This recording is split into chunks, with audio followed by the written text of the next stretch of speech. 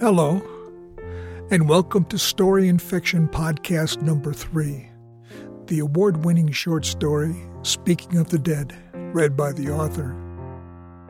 The story is about a man's anger for his dead wife, and he agrees to deliver a eulogy even though he despises her for betrayal and rejection. He discovers the power of forgiveness through an unanticipated acquaintance with a college student. I'm Bill Coles, your host. So let's get started.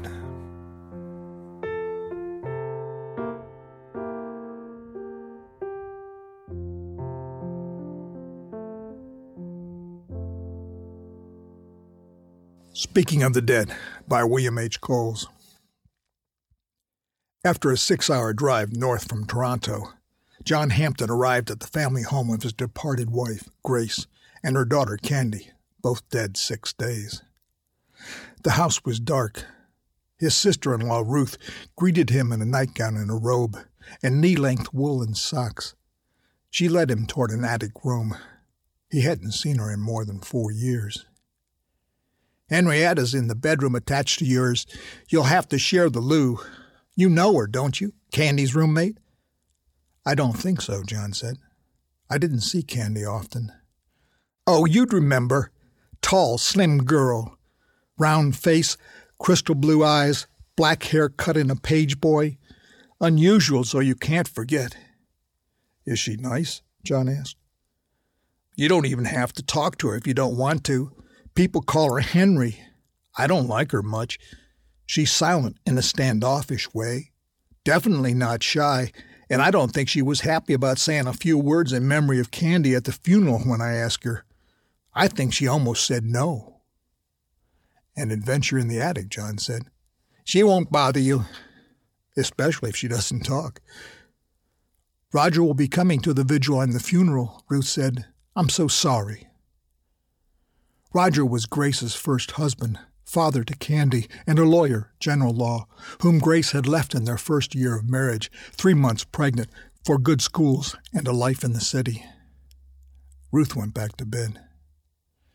The attic air was frigid, fed through cracks under eaves. Exhausted, John lay down on a single bed to await the slow coming of sleep. The corpses of Grace and Candy, brought to Barrow and awaiting burial, invaded his thoughts. And he felt generations of the dead that still occupied this austere 2-story, insolent, efficient frame farmhouse. As the living impatiently survived the bitter, long winter cold to see the sun and its yearn for relief in the spring. At 2:24 a.m., someone stood in the door that separated the 2 bedrooms. Henrietta. She wore a flannel nightgown with a hem that came to above prominent knees. She stood motionless, her arms by her sides, making her look awkward, as if they were hastily attached as replacements. "What are you doing?" John said, throwing back the covers and sitting on the edge of the bed. "Are you all right?" She began to walk slowly, her arms angled out in front of her, her glazed eyes staring straight ahead. She was asleep. She turned toward the hall, quickly out of sight. He slipped on his untied shoes and followed her. Without holding on to anything, she started to descend the stairs that led to the garage, 20 narrow, steep steps to the first landing. He rushed to her, taking her elbow and gently leading her back to her room and bed. She did not wake, and he returned to bed. But 2 hours later, a crash of glass and metal followed by a moan came from her room. She knocked over a lamp. John rushed to her, tried to help her, but she pushed him away. "Where am I?" she said with fear.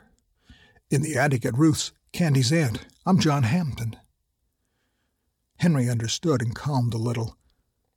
He guided her back to bed and pulled up a chair, determined to watch at least for a while, until he was sure she was asleep again.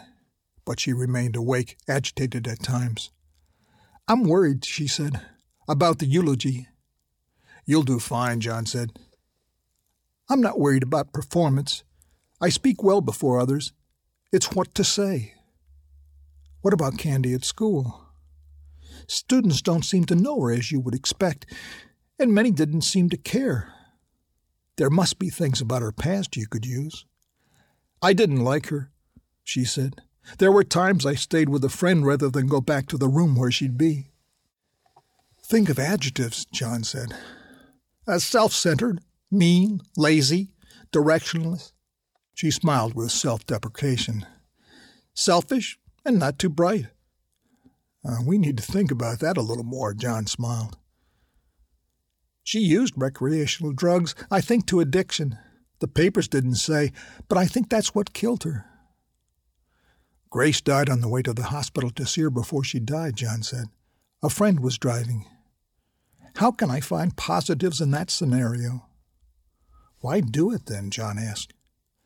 I promised. Ruth really wanted testimonials the family could cherish. How could I turn her down? The family didn't feel competent to do it right. I didn't know it would be impossible. You didn't know her well enough.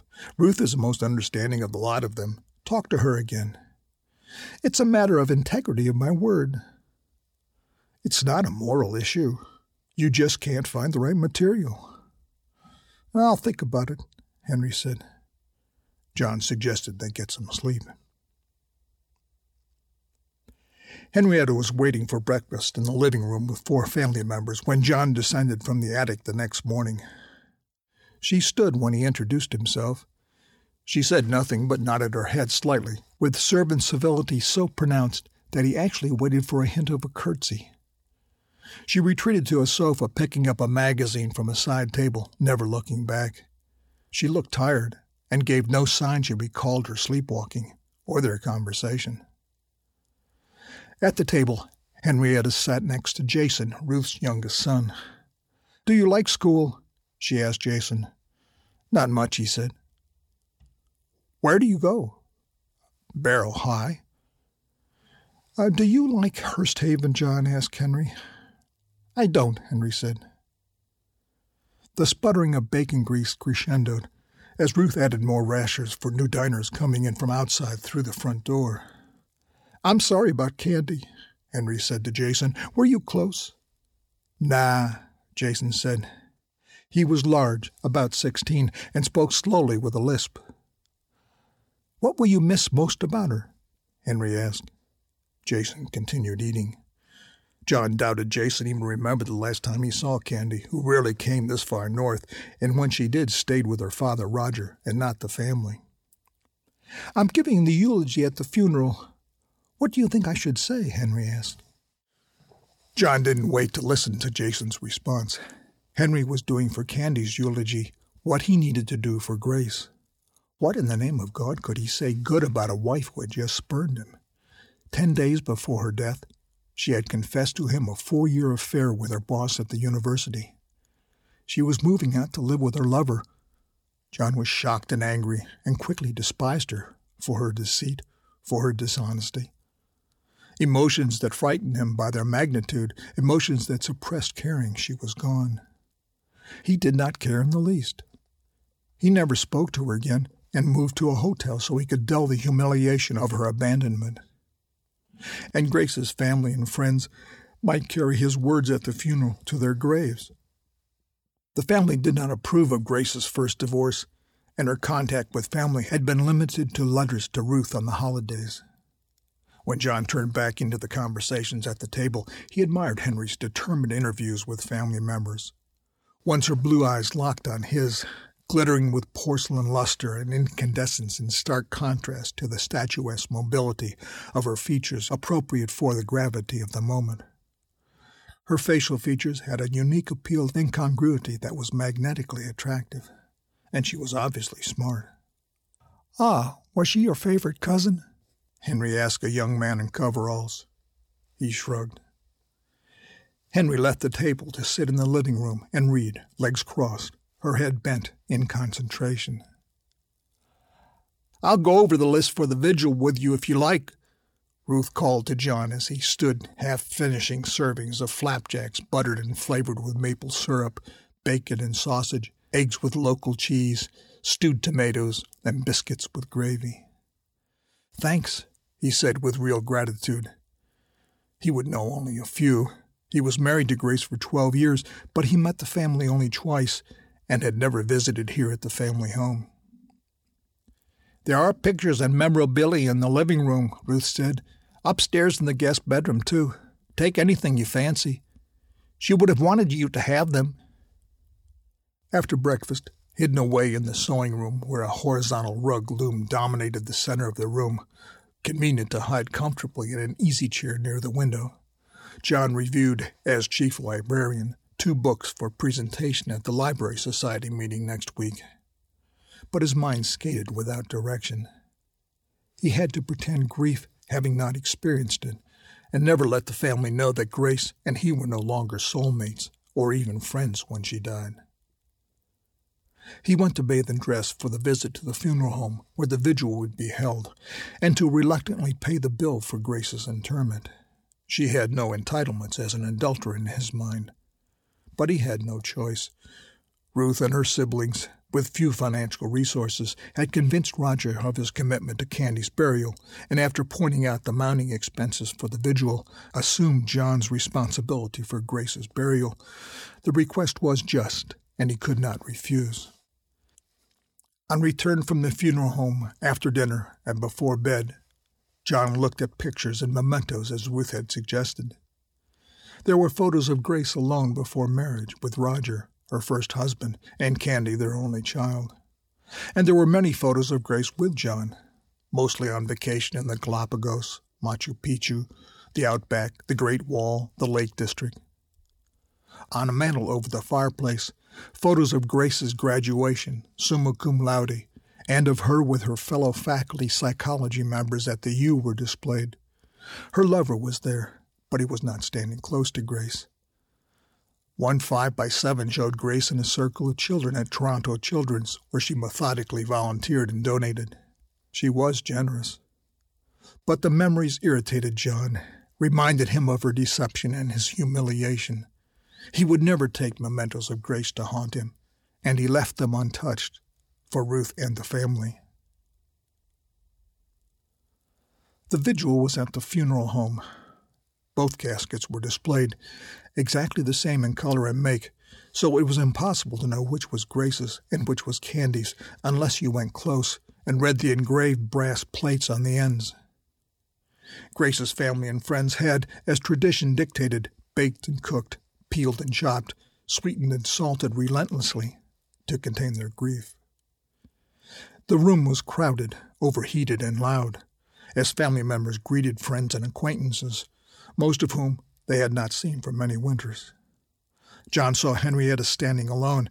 She had on a plaid wool skirt with a thin black belt and an off-white blouse with a collar that buttoned down the front. She looked expensively au courant in a traditional way. She was talking to Roger, Candy's father. "Did you see her often?" Henrietta said. Once or twice a year. She came to visit. Always in the summer," he said. "Candy was so accomplished. What were you most proud of?" Henrietta asked. Roger hesitated. He seemed lost for an answer. "I don't want to talk about it." Henry leaned toward him slightly. "I'm so sorry."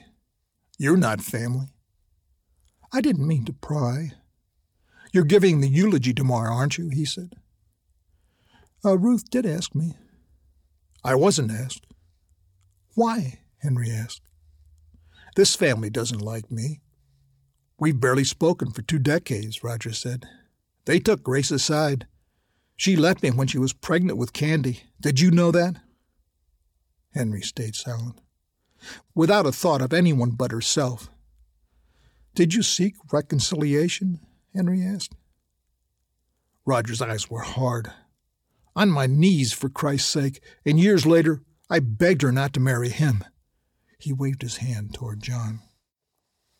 Henrietta expressed condolences and walked to join others. A few minutes later, she approached John. "How's it going?" John asked. "It's going miserably. It's as if Candy touched no one's memory." "What did Roger say? At least he seemed to have some caring for Candy." "I didn't see it."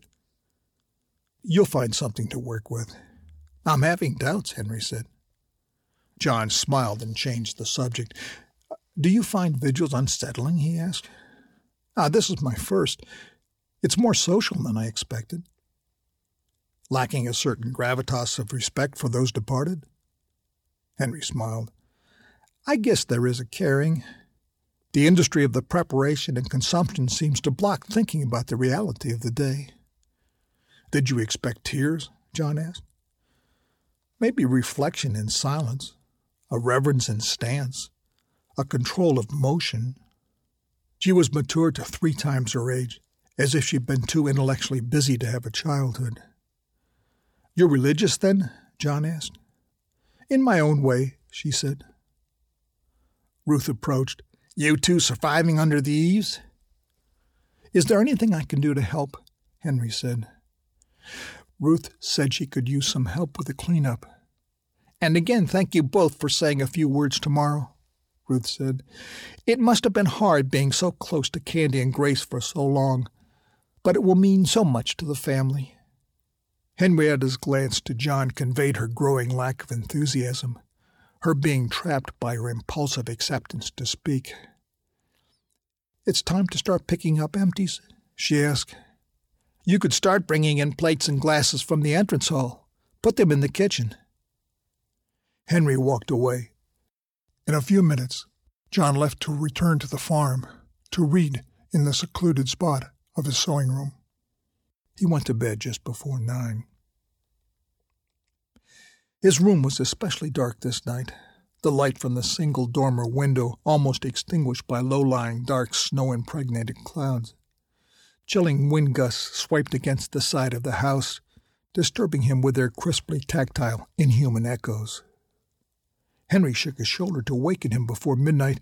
He sat up with his feet on the floor, pulling the covers over his lamp. She'd pulled up a chair to within a few feet of him.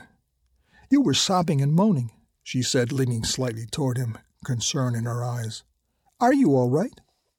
He was unaware of what he dreamt while he slept. The cover of his pillow was wet, his throat tight when he tried to speak. Is it about your wife?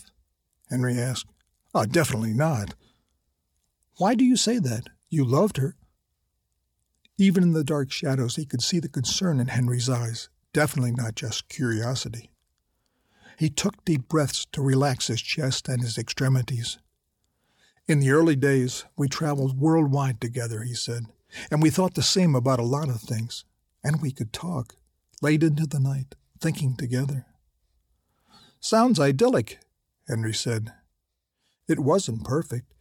She was busy with her teaching and lecturing, and we were often apart, and she worried about Candy, who lived a while with her former husband and then went to school in Ottawa and almost never visited Grace. Candy rarely spoke of her when we were roommates, Henry said. 12 years, John said. Our marriage changed over that time. But you still love her. Grace had an affair with her chair at the college for 4 years before she confessed. It hurt me, John said. Were you able to forgive? I don't know. I think so, at times at least. But you didn't love her at the end? John closed his eyes. He was calmer now than when he awoke, although his soul ached with an almost burn to it. After a few minutes it eased. No, he said. Was it the deception? Henry asked. John thought for a few seconds. It was discovering she didn't love me, when I never doubted her love. Because she loved another didn't mean she didn't love you, Henry said. John hesitated. No, it was gone. She didn't love me. Does that mean you can't grieve her death? The good times? What's to grieve? John asked. Will you be able to speak tomorrow? Of course. I'll think of something. Mention her promotions, her publications, her charitable works. But you're so angry. Anyone would be angry. Their wives leave them for other men. There was the screech of a barn owl behind the house, faint. You loved her once, Henry said. Yes, I did, John said, but it faded even before she left. It seems her needs for change would never go away, Henry said. I don't want anyone to know she wasn't living with me at the end. Her new lover was driving her to the hospital. They'd heard Candy was close to death. Her lover's blood alcohol was 0.15.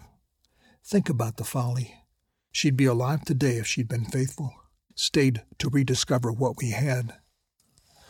"What will you say at the funeral?" Henry asked. "How can you avoid the circumstances? You don't seem to love her the way you did when you married." "Well, those early years were good," he said. He feels a rush of deep sadness never before experienced, a flood released after these 8 days since the accident. He has an unbound urge to weep. He squeezes his eyes shut and sets his jaw until his anguish eases enough so he can speak. "Is it always there, or does it come in waves?" Henry asked. He lay back down on the bed, turning his pillow with the wet side down. A minute passed, and his chest seemed to regain control of his breathing. "It just came on," he said, staring into the darkness that obscured the details on the ceiling. "It's not easy to forgive," Henry said. "I am the resurrection and the life, saith the Lord. He that believeth in me, though he were dead, yet shall he live. And whosoever liveth and believeth in me shall never die." John 1:25-26. The one-room church had a single steeple and oak pews. The congregation shivered in coats and gloves with cold unrelieved by the single electric heater in the back. To the front right, a minister spoke from a raised pulpit. 9 choir members sat in metal folding chairs to the left, an upright piano against the wall behind them. After the gathering, with coffins placed end to end in front of the congregation, and the greetings complete, Henry was introduced to speak. She ignored the podium, standing between the 2 coffins. With assuredness, she negotiated through Candy's short, checkered life. Henry enhanced memories of the family she had so doggedly sought that revealed the good of Candy's life no one had ever seen before. And she painted Candy's valiant struggle against life's fears we all face, the temptations, the needs, and Candy seemed to be a Joan of Arc for her own survival. And Henry was able to swerve away from Candy's lack of connection to others by choosing a few people she'd had ties to, and making those tenuous ties seem to be remarkable accomplishments for Candy. Tasteful and truthful, though never addressing the negatives, and beautifully rendered. John wished he could have led a standing applause. John followed Henry. Henry's position between the coffins had been so effective, he chose not to mount the pulpit, and stood in front of the congregation, as she did, although with more distance from the caskets. He breathed slowly and deeply. He paced his beginning with silence, looking out over the family and childhood friends of Grace, whom she had never really nurtured.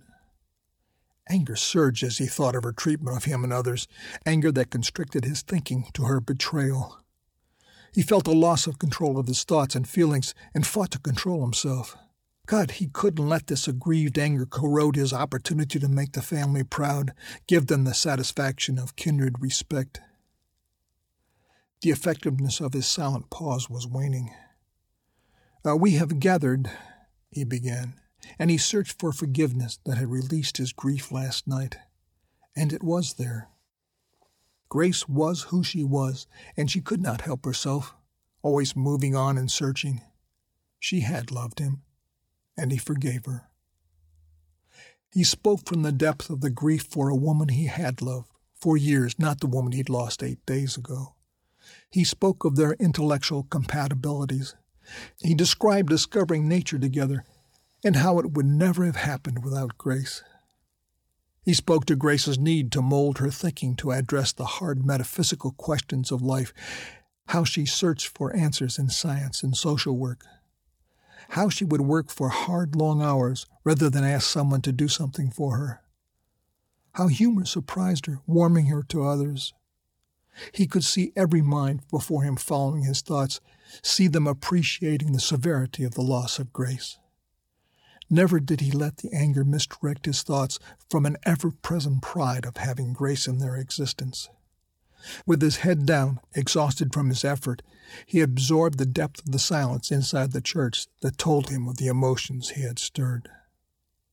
He moved slowly to sit on the front row next to Henry.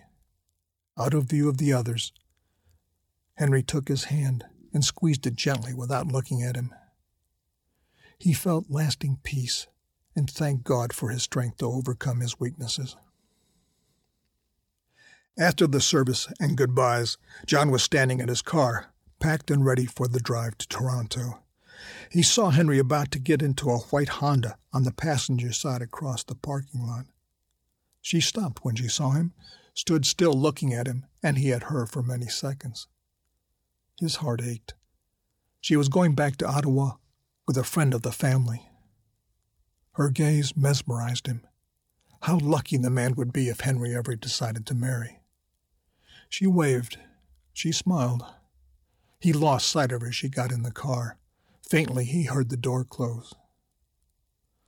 The Honda carrying Henry turned onto the highway, disappearing into the intensity of a persistent storm. John did not move. Snow layered his world, spotting the velvet collar of his Chesterfield. Cold penetrated his clothes, as if spring might never arrive. This story and more than 35 others can be enjoyed free online, as well as 5 novels, at storyandliteraryfiction.com, a website dedicated to providing resources for fiction writers. Resources include essays, interviews, a blog, a newsletter, and a workshop and tutorial. Thanks for listening, and goodbye. This podcast is a production of storyandliteraryfiction.com.